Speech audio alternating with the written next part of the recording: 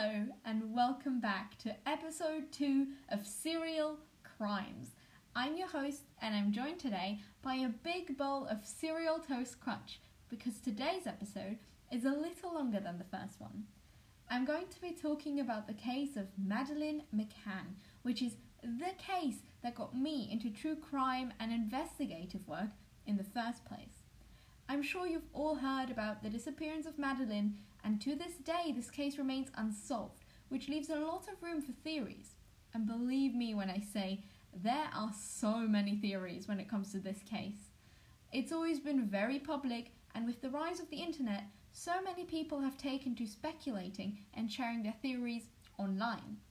And of course there have been countless books written on this case, most famously one by Madeline's own mother, which I have read. And I'll say it right now, I didn't really enjoy it and I wouldn't recommend it. In fact, whilst I'm at it, I want to give a little disclaimer. I've read a lot about this case, and although I'll talk about all the information available to the public and each individual theory, I am definitely biased, and I don't really like the way the parents have been presenting themselves to the public ever since they went to the media. But we'll get into all of that later. Without further ado, grab your drinks and snacks and listen up. I'm going to start by reading you the translated police document that was written by Inspector Vitor Martins from the Criminal Investigation Department of Portimao on the 4th of May 2007. Matter: participation of disappearance of a minor, in brackets, child. It is my duty to inform that today, at around 12 a.m, Officer Patricio from the GNR in Lagos communicated the disappearance of a female child aged 4 and of English nationality to this force. According to the GNR officer, the disappearance took place yesterday at around 10:40 p.m. in a bedroom of a ground floor apartment at the Ocean Club, located in Praia da Luz, where a family composed of a couple and 3 underage children was staying. So how did we get here? What happened up until now to give way to the circumstances under which a little girl could vanish from her bedroom? Madeline Beth McCann was born on the 12th of May 2003 to Gerald Patrick McCann and Kate Marie McCann, maiden name Healy. 2 years later, in February of 2005, Maddie became the big sister of the twins Sean and Amelie. The 5 of them lived in Leicestershire in England, and I know this is a really cliche thing to say, but they were honestly a picture-perfect little family. Madeline was this beautiful child with blonde hair and big blue eyes. She loved ice cream more than anything. Both her parents were doctors, and the family was honestly well financially. They also had a big social circle, and in 2007 the McCanns decided to go on a joint family vacation with a group of friends who, through their involvement in this situation, became known as the Tapas 7. They were Diane Webster, Fiona and David Payne, Jane Tanner and Russell O'Brien, as well as Matthew and Rachel Oldfield. And these other adults also brought their children along. So in total, there were 9 adults and 8 children on this trip. On the 28th of April, they arrived at the Ocean Club in Praia da Luz, where they had rented out apartment 5A on the ground floor. The apartment had a main entrance facing the street, as well as a back entrance into the living room through a sliding door. They were meant to vacation there for a week, and at first everything was perfectly fine. The children spent time in a children's club, whilst the adults played tennis, but they'd also spent plenty of time all together as a family, hanging out by the pool, which Madeline in particular seemed to enjoy a lot. In the evenings, the McCanns would get the kids ready for bed and read to them, and when they were asleep, they would go out for dinner with all the other adults at the Tapas Bar, which was located across the swimming pool area about 50 yards away from the McCann's apartment. When the group first dined there on the evening of April 29th, they asked if it was possible to make a reservation for the same table for every night of the week, as they could look out over the pool towards the apartment from said table.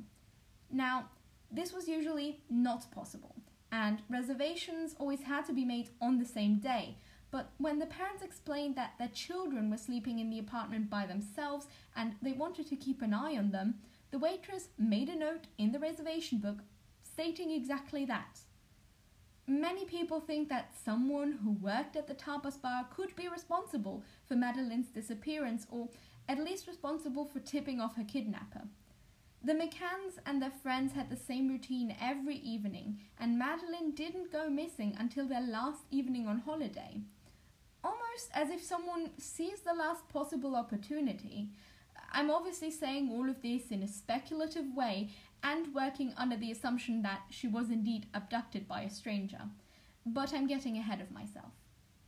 The day before Madeline's disappearance, the McCanns got up at 7:30 and ate their breakfast in the apartment. Whilst having breakfast, Maddie supposedly asked her parents where they were when we were crying last night. And a neighbour who stayed above them in the same building later reported that she had heard children crying for up to 2 hours during the week.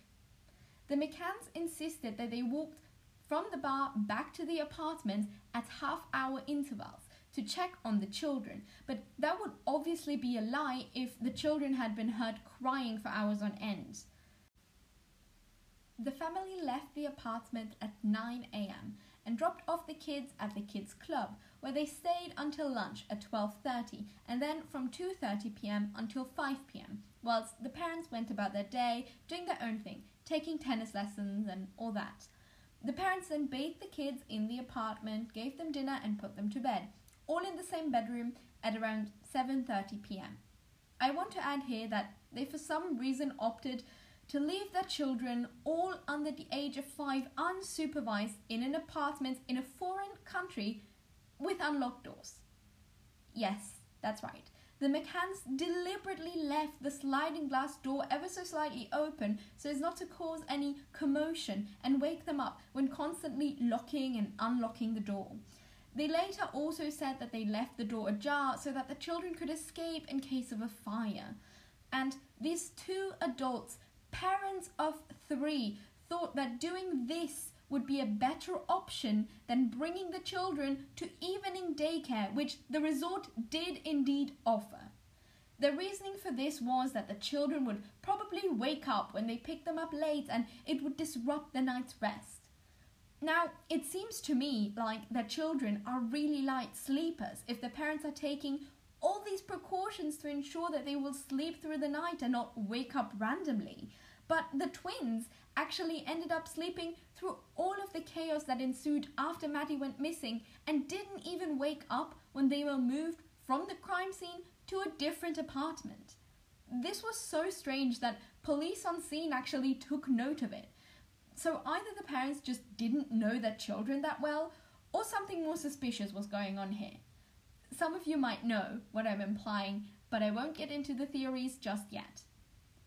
Kate and Gerald stayed in the apartment for about an hour after the children went to bed and then left for the usual dinner meetup with the others at the tapas bar. Keep in mind that this is the original timeline that Kate gave to the police. So they all arrive at the bar and sit down at the table and get to drinking and talking. Somewhere between 9 p.m. and 9:15 p.m, Gerald goes to check up on his kids for the first time. After the short walk to the apartment, he notices that the sliding glass door was open a lot wider than he had initially left it, but upon entering, everything seemed fine. The children were sleeping peacefully, the windows and shutters were closed. I don't know what to make of this because I imagine that if you found the door you left open only ever so slightly to be halfway open all of a sudden, you'd certainly get paranoid and lock it or at least tell someone about it or check on the kids more frequently. But Jerry did none of that.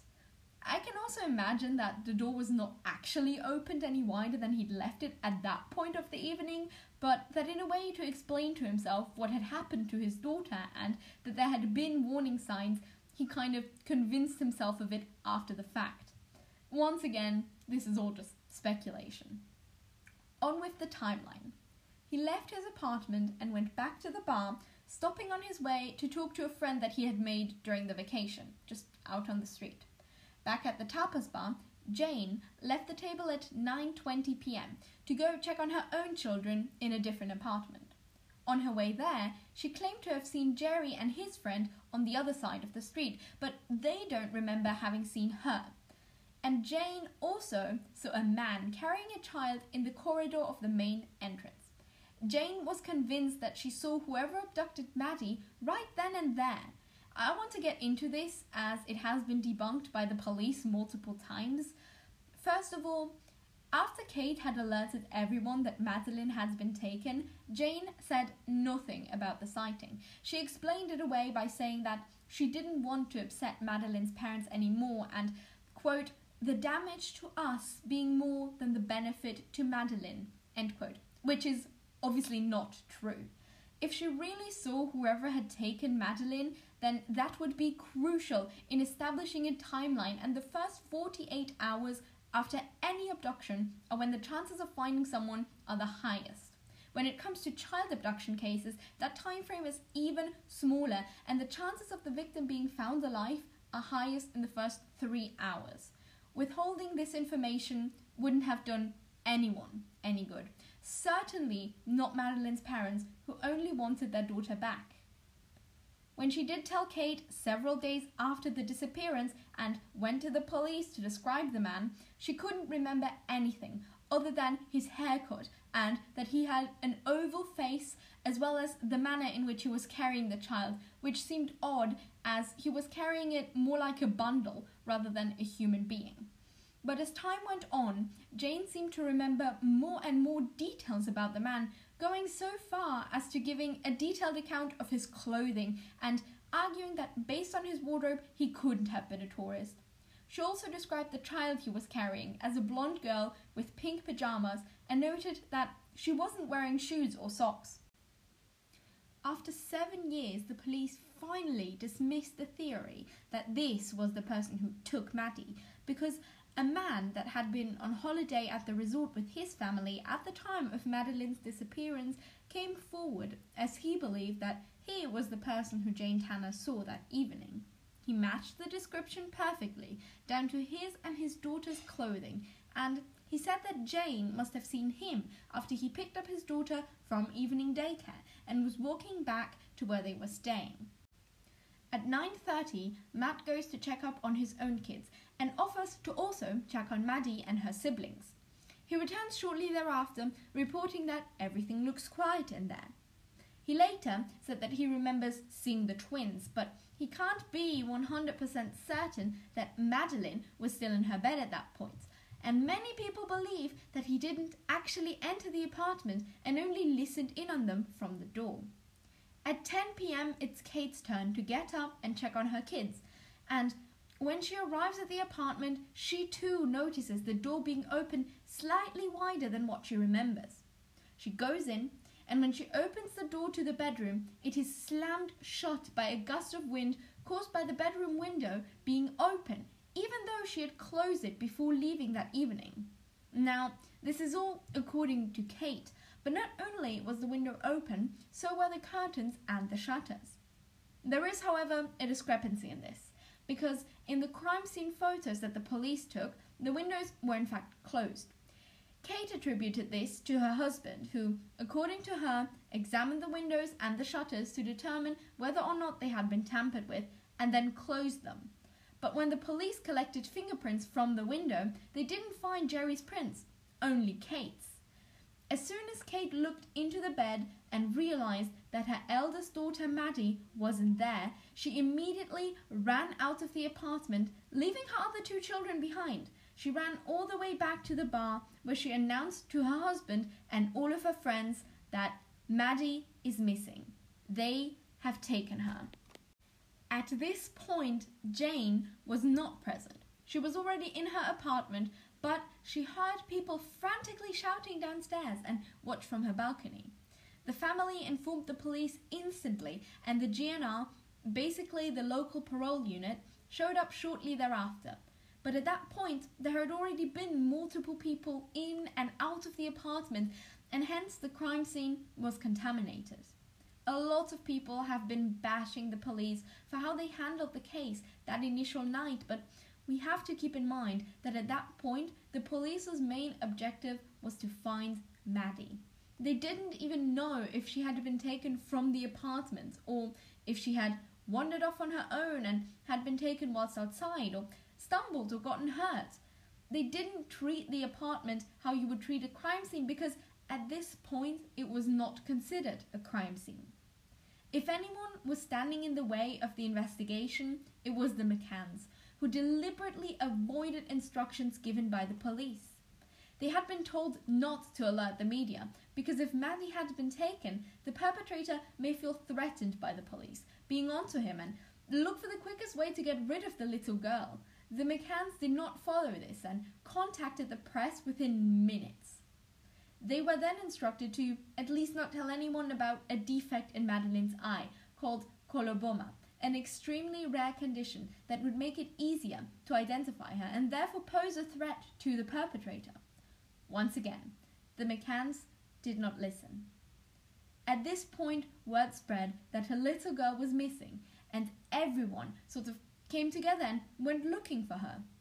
Later that same night, local police got the judicial police, the Portuguese equivalent of the FBI, involved. So this case was big right from the get-go, and pressure from the public would only increase as the days went by.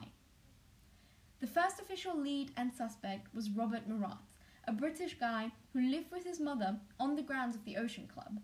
He offered to act as a translator in the case because he was fluent in both English and Spanish, and for some reason the police thought that this was strange and he was inserting himself into the investigation a little too much. Which is odd considering that they had no real evidence against him and pretty much everyone wanted to help with the investigation. He was definitely not the only one approaching the police or the McCanns. Plus, I can actually speak from experience when I say that miscommunication is definitely a big issue when it comes to dealing with authorities in Portugal. When my family and I were on holiday in Portugal when I was very little, our rental car was broken into whilst we were on a little walk at a rest stop, and all of our valuables were stolen. My parents only realized hours later, and when it came to talking to the authorities, they actually thought that we were a family of 4, not 3, and that one of my siblings had been taken, because they got our paperwork confused. So it's only reasonable for someone to offer up to help with translating in a case like this. Murat later said, quote, "The internet is full of theories. I want to know the truth, not theories. I just want to know why that was the case. It didn't only lead to me being destroyed, it led to my whole family being destroyed, affected by those allegations." End quote. Robert also had a theory of his own.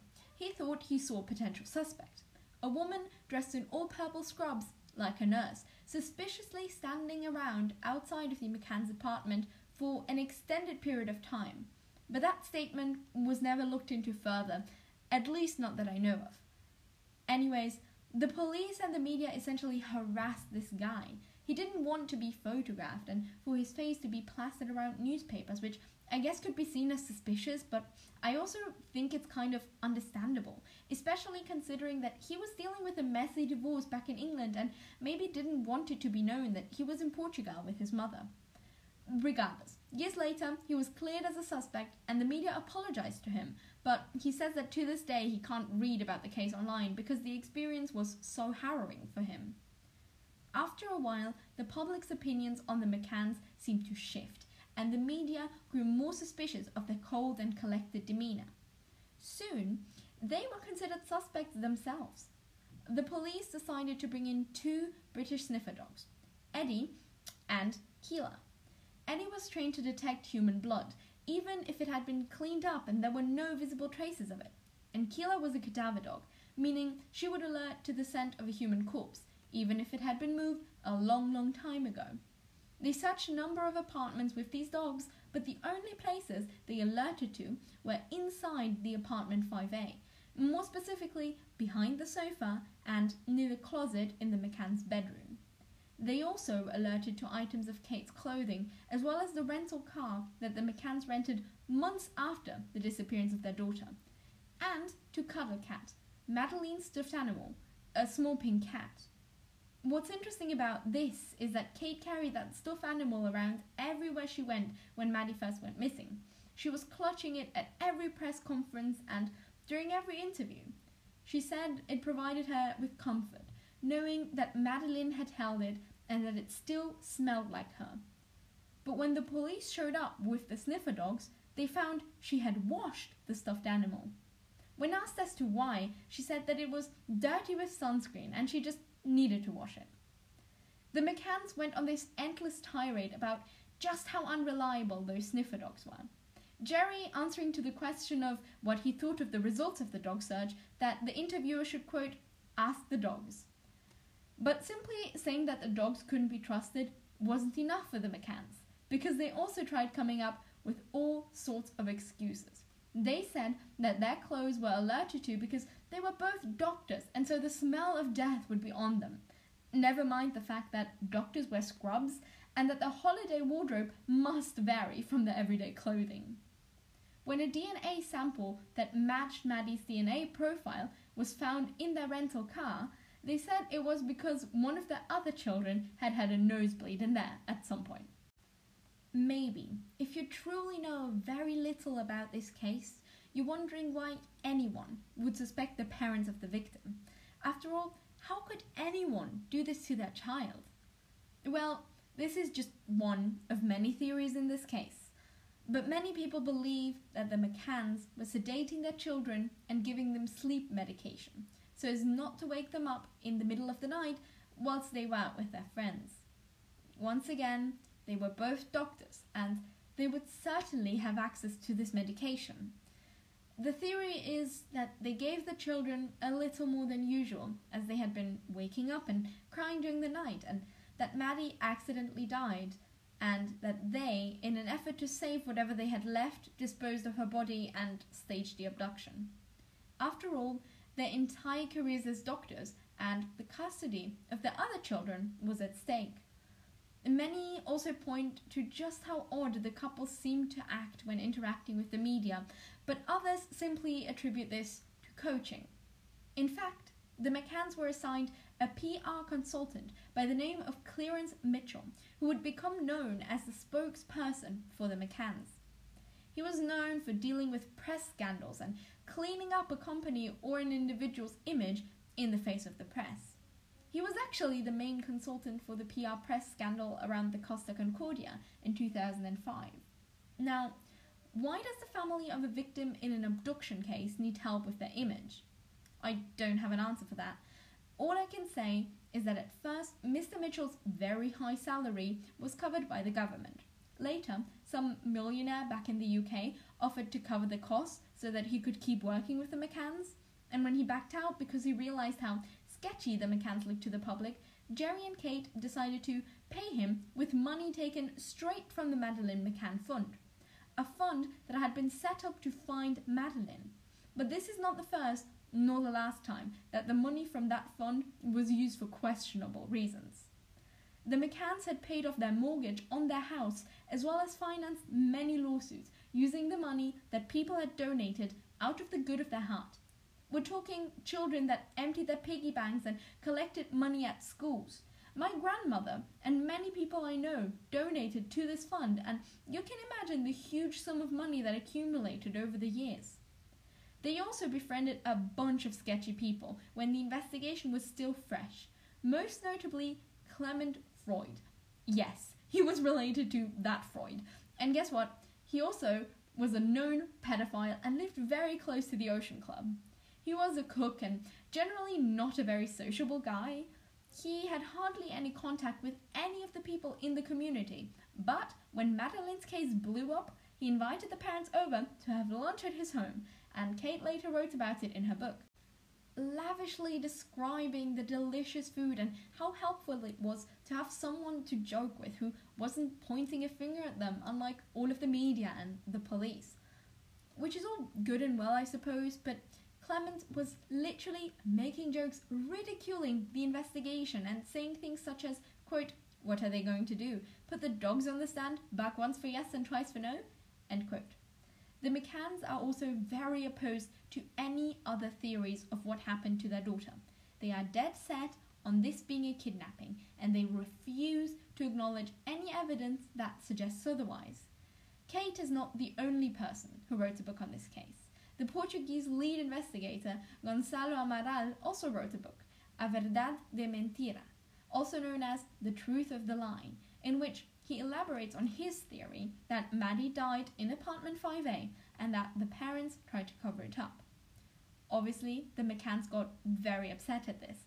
They sued him and initially won, but the charges were dropped, and now he wants to sue the McCanns in return. Whatever money is left in the Madeline McCann fund could be lost should they lose this case. There were also 2 other suspects in this case. Police artist sketches were made up of them, and people believe that they are connected to a child trafficking ring and that this is where Maddie ended up, though this lead went cold just like any other. For the sake of my own sanity, I'm not even going to attempt to list all the theories or potential suspects pointed out by eyewitnesses, such as the infamous smallpox guy. Before I talk about the most recent lead in the case, I want to quickly touch upon the question that I and many others have asked ourselves time and time again. Why this case?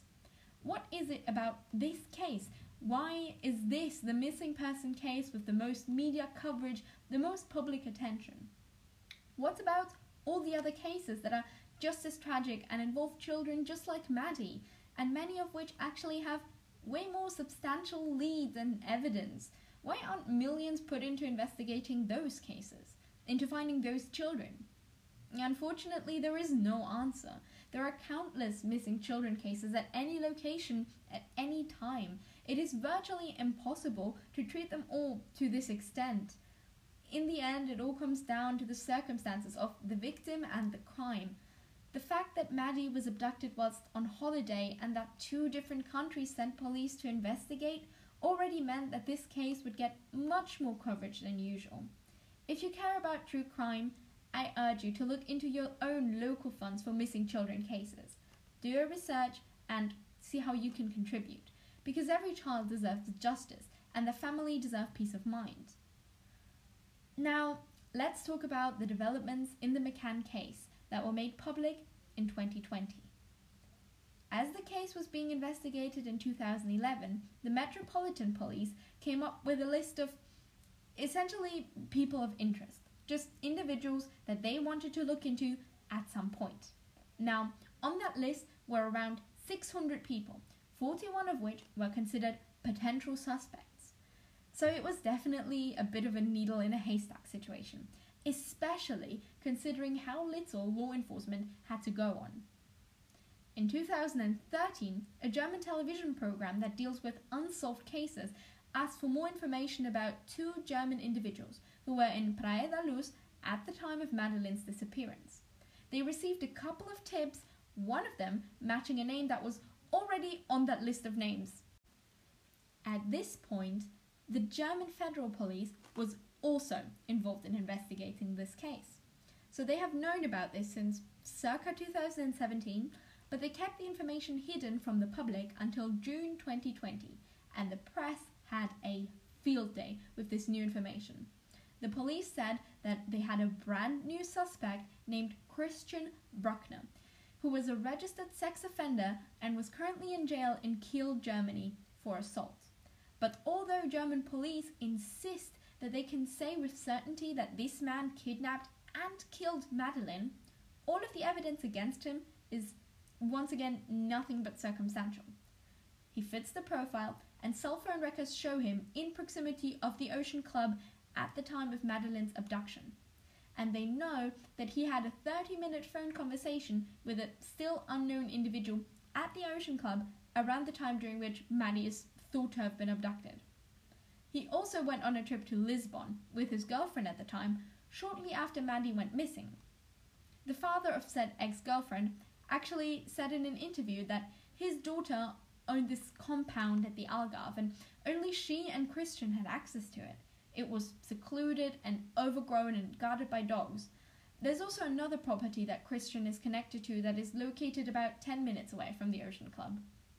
Christian lived at the Algarve coast for a couple of years, sustaining himself with jobs like catering and dealing drugs. He also had 2 vehicles, a VW camper registered in Portugal and a Jaguar registered in Germany to his name. The registration of that car was actually changed from Christian's name to someone else's name, also in Germany, literally a day after Madeline went missing.